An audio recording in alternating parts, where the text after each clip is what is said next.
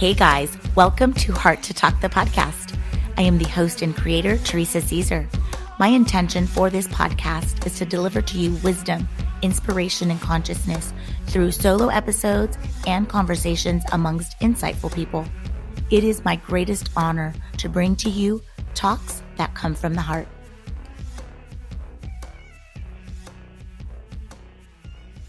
I don't know if you know this, but April is Occupational Therapy Month.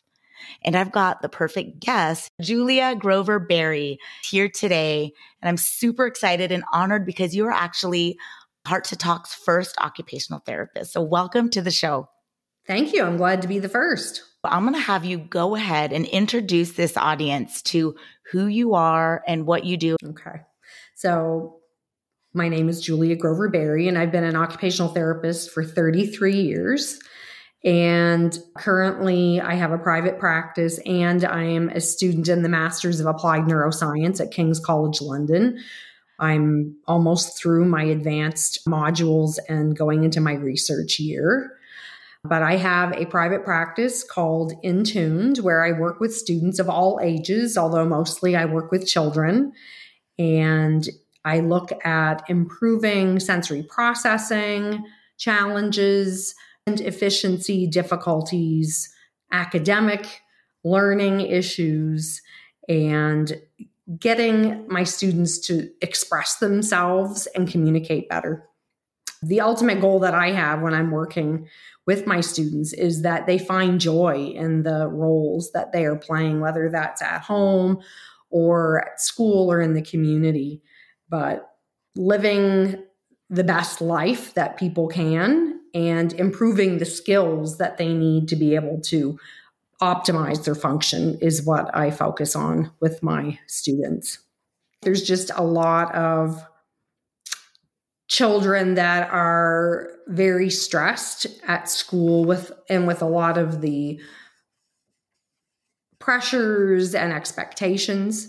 And sometimes just being in tuned with your awareness and improving your skills, whether they be your motor coordination skills or your visual skills, your executive function skills, like how you focus and are able to initiate and make good reasoning and judgment decisions, that can really help to improve their overall level of happiness at being and willingness to go to school and participate. And certainly with a lot of children that have mental health issues. And I know there's been more of a spotlight on that since the pandemic, but this has always been, a significant issue. I'm curious, what got you into this field? So a lot of times parents bring their children for me to evaluate because they have sensory processing difficulties or challenges. And I totally relate to the parents and what they're going through because I was one of those children where I had the sensory, the tactile hypersensitivity. I didn't like certain clothes touching my skin. I was a very picky eater, extremely moody, irritable child. In fact, even in first and second grade, I found excuses to leave school. And I would actually, back in the day when you could just say, oh, I have a dentist appointment or something and leave the school, I would actually leave. I was so stressed out sitting in a desk that many times I left school because I just could not handle it. So what got me into this is the fact that I was one of these children for which I specialize with, because I can totally relate to what the parents are going through and I can relate to how the child feels. And it wasn't really until I was an adult that I, found ways of basically managing how I was able to cope with some of the sensory challenges that I had. So a lot of the things that were difficult for me were just focusing on something visually. And I would feel like my vision was like tunnel vision or like closing down where, I really could only focus on what was in front of me and not like out in panoramic view. I was very stuck in this very myopic world. Wow. And So it was mostly through different types of exercise and movement that really freed up my vision a lot. But, as an occupational therapist working with children and adults that do have sensory challenges and other different types of mental health disorders that see things differently, I've been able to help through exercises that I have come up with to improve visual focus and attention and being able to, shift gaze from close to far away to be able to manage what's going on in the dynamic environment, which a lot of different types of mental health issues and neurodevelopmental difficulties, they do have some visual processing issues as part of that sensory processing challenge. So through what I did for myself and in being able to improve my vision, I was able to come up with things to help other people. And I use a lot of different movement activities and stuff to change brain circuits in terms of how they communicate and what the connectivity of the brain is like so that we can make better decisions. I like that you and I talked about this whole concept of we're not stuck with the brain we're born with and Exactly. solutions to brain challenges. So no matter what, we can overcome and live these fulfilling lives, healthy relationships, very successful careers, despite what we think, because a lot of people, children, even adults, right, feel limited and embarrassed, maybe don't even say anything. They kind of hide it. Do you see any of that? Yeah, I think that especially adults that have some anxiety and depression and other mental ill health diagnoses. It's just we all have a different way of looking at things. And people that have mental ill health have some dysfunction in how they are able to cope in the world and what they're able to do. And a lot of times we just kind of get in our own way. So with some behavioral tools of getting out of our way and getting ourselves unstuck. But a lot of that takes doing something different. But, that's why I decided to take what I know as an occupational therapist and do some different things. Because sometimes we get stuck even with what we do professionally because we think there are the rules. These are the rules as an occupational therapist. I do this, this, this, and this with my clients or with my patients.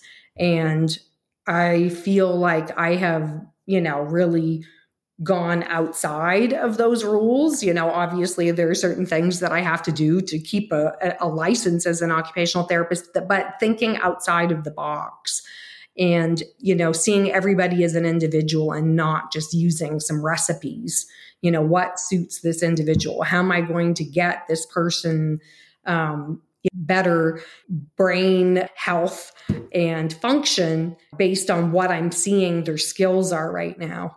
And not just because this is, we do this and then we do this and then we do that. That's just extremely generic. And I really like just looking at everybody as an individual and what their needs are. That just is so inspiring. I love that you said that because that just makes you so powerful in what you do. And I think people need to hear that. You can make your own rules, essentially. Like you said, obviously to stay within the license, but I really love that you said that. That's just, wow. So what tips do you have? In terms of what I would say just generically is that if an individual or their child is having difficulties with getting a good night's sleep, a lot of mental health issues and brain challenges are caused by not having a full 7.5 to 8 hours of good, solid sleep. When I'm evaluating somebody and working with somebody, that is typically the place that I start if that is an issue. So think about people that are very typical functioning and how we feel when we don't sleep well. Well, that exacerbates a lot of the negative symptoms of mental ill health is not having a good night's sleep. So that if that is an issue, if you're not falling asleep quickly and staying asleep, then that is always the number one place to start. And I really value using natural remedies for trying to have a better night's sleep. So that's tip number one. And then number two, a lot of neurodevelopmental disorders and people with mental health issues, their symptoms are worse if triggered by stress. So in terms of stress management, the best thing for managing stress is doing exercise, and not just any type of exercise, but exercise that really provides full mobility of your hips. So a lot of really deep hip flexion and repetitive or sustained. So it's not just about running. Even with running, great exercise, great for stress management and decreasing the stress hormone cortisol. But if you really want to decrease cortisol and decrease stress, really taking your hips to the limits of their mobility is the best. And the reason why is that we have this thing in our brain called the HPA axis, or the hypothalamic pituitary adrenal axis. And the hypothalamus is responsible for a lot of our, base as humans. And one is movement of the hips. And that's usually meant for like sexual reproduction is what that is for. But when we don't get a lot of hip mobility, we have a lot more the turning on of the switches for hormones that are generated from the hypothalamus to the pituitary, to the adrenal glands, to release more and more cortisol. So the more we can do activities that have hip mobility in it, then we decrease or we rebias that HPA axis, and it decreases that cortisol release from the adrenal glands. So neuroscience hasn't caught up with that yet, but I'm sure one day you will be reading about it, because there is a lot of research. And I've said this so many times over the years, and it has not made a liar out of me yet, because sometimes people will say, well, where is the research on this or that? And it's like, it's coming. It is coming. So we have a lot of really good research about the HPA axis and just exercise in general. I think we will see in coming years what types of exercise are more likely to reduce cortisol, and that will be one of them. And this is based on, working with many, many, many children and adults and seeing the results of the types of work that we're doing with movement. That's so incredible. I have to say, no wonder I love my Zumba class so dang much, and I feel so good. Yeah, so a lot of the dance stuff is great. Yoga, great. Lots of hip mobility in that, as well as things like Brazilian Jiu-Jitsu. And that seems to be really popular right now. And then a movement technique called Feldenkrais, which is not mainstream, but it is a movement method. And there is you get into a lot of very novel positions, and a lot of these novel positions are hip, based on maximum hip flexion. And then even just doing squats, like sustained squats, which is Ido Portal. He's a movement culture guru. And this is what and it's not necessarily for stress management. He advocates doing sustained squats for just having no lower back pain, having no knee pain, having no hip pain. But another side to that is stress management. Really great for stress management. So tip number 2, decreasing cortisol in your blood by doing exercise that involves a lot of hip flexion. Just number 3 is that movement is medicine, and just keep moving. So with a lot of the interventions that I do with my students, it's all action-based. It's movement-based. And that there is value in talk type therapy, like cognitive behavioral therapy. But in terms of doing challenging movements that cause a lot of errors, really helps to grow more brain circuitry and more brain communication. For everything we do, there is neural networks that are communicating, and movement is one of the best ways to get so many of those neural networks, more strengthened and connected. So move. Those are such great tips, and so simple. And these are tools, right? that we have. That's right. They're behavioral tools. And I feel like before people go towards the medication stream, because obviously pharmacology, therapeutics, they have their place. But there's so many things in terms of just natural tools that we need to use before, especially with children. I think that we're doing them a disservice by just putting them on neurostimulants for attention right off the bat without trying anything else. Thank you so much for those powerful tips. I'm just so inspired to keep moving. Keep moving. Okay. Is there any other information, topics, messages that you want to say to this audience? I think that people need to to look a little bit deeper when they're looking for help, whether it's for their child, whether it's for themselves. And recently I've had, parents of even, the child is an adult and they're still looking for answers and for help to support with an adult child that has a mental health problem. And I think we have to, again, look outside the routine things that we look at or the behavioral health. And I don't have any disrespect for a lot of these great organizations, but sometimes there's some limitations there. It doesn't work for everybody. And I really feel that there needs to be some more research. There are people out there that can help, but sometimes you have to go out of the mainstream to find the help that you need. I've been an occupational therapist for 33 years, and how I practice, has evolved over time. And again, doing things more on an individual basis as opposed to, in this situation with this diagnosis, this is what we do. I really don't look at diagnosis all that much anymore, quite honestly. I look at what are the evaluation results. I want to hear the history. And I want to hear what other things have been done. When I'm doing an evaluation, I want to see what are those skills? What can we leverage as good function? And where do we need to bring things up? And then working on things that have meaning for the person, as opposed to, this is what we do, but we have to make it fun. It has to be meaningful for them and to fulfill their goals. And just doing a lot of education with the family, because I just feel like in this busy world in healthcare, the education that is done for the most part is so down and dirty, and it's just not enough for people to absorb. And as much as I can, I just try to educate on why you're seeing this with your child. Why is this an issue for them? And light bulbs go on. And then there's much more understanding and ability to know how to support. That's so amazing. I've learned so much in just this small amount of time of the impact that working with someone like you can do for someone's life. And that being said, what would you say your mission is?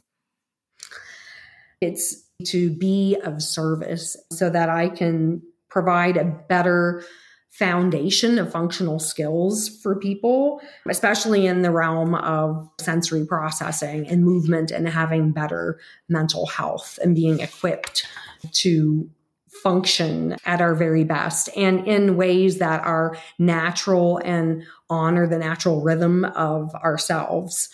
You are just this wealth of knowledge, and the tips that you've provided for this audience, I'm in full gratitude and just honored. I would love for you to share with us how we can get a hold of you. Sure. The best way to get in touch with me is through my website, which is www.intuned, and it's in-tunedchild.com. And there's a link and you can find my email on there. And there's a lot of information about how I work with people and the different resources that I have. So even just checking out my website, reading my blog, you may learn something. You may never need to see me. It may be just something that you can get off my website that would be a good resource for you. I love that you mentioned the blog. The Super Sensory blog. And it doesn't come out every week or every 2 weeks. It's as I feel inspired with something and I want to share something, and it goes out to, I think there's maybe 2,500 people or something that have signed up so far. That's amazing. Well, per tradition, I'm going to close up the episode with the 3 ending questions. So the first one, what is your favorite book? So actually, my favorite book is a collection of poetry by Rumi. You may have heard of it. It's called The Essential Rumi by Coleman Barks. And why I like it is because no matter how you're feeling or what mood you're in or what frame of mind, you can actually open that book and you can find something related to your state at that time. And it just makes you feel that I'm not the first one to feel like this. I'm not the last. It just gives me some momentum about, I can get over this, or this is nothing. This will pass. And Rumi's been around since the 13th century. He was a 13th century Islamic scholar. And if they felt like that back then, and I'm feeling like this now, I will get over it. I will, overcome. I love it. Thank you for that recommendation. And the next one, what's your favorite quote? My favorite quote is a quote by Moshe Feldenkrais, and it's actually on my signature line on my website, and it's been there forever, but it's nothing is permanent about our behavior patterns except our belief that they are so. So basically, things can change even if you don't think so. And it's like, get out of your own way.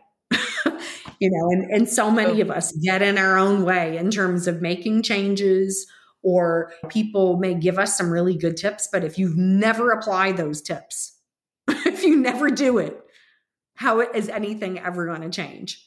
So we just need to get out of our own way and have the belief that we do have the power to change our behavior. I love that. Oh my goodness. And the last question, what inspires you? Right now, I'm very inspired by people who don't act with ego, that they can put their ego aside to learn freely from other people and to teach freely other people without any expectations of something in return. And just that they are so giving of themselves to help elevate other people. That's what inspires me. Thank you so much for tuning into this episode. Please download, rate, subscribe, and share this podcast. Also, be sure to visit my website at teresacaesar.com to check out my inspirational merch, connect to my social accounts, and much more. May you continue to be filled with wisdom, inspiration, and consciousness. Otherwise, friends, I will be back in 2 weeks for another episode of Heart to Talk.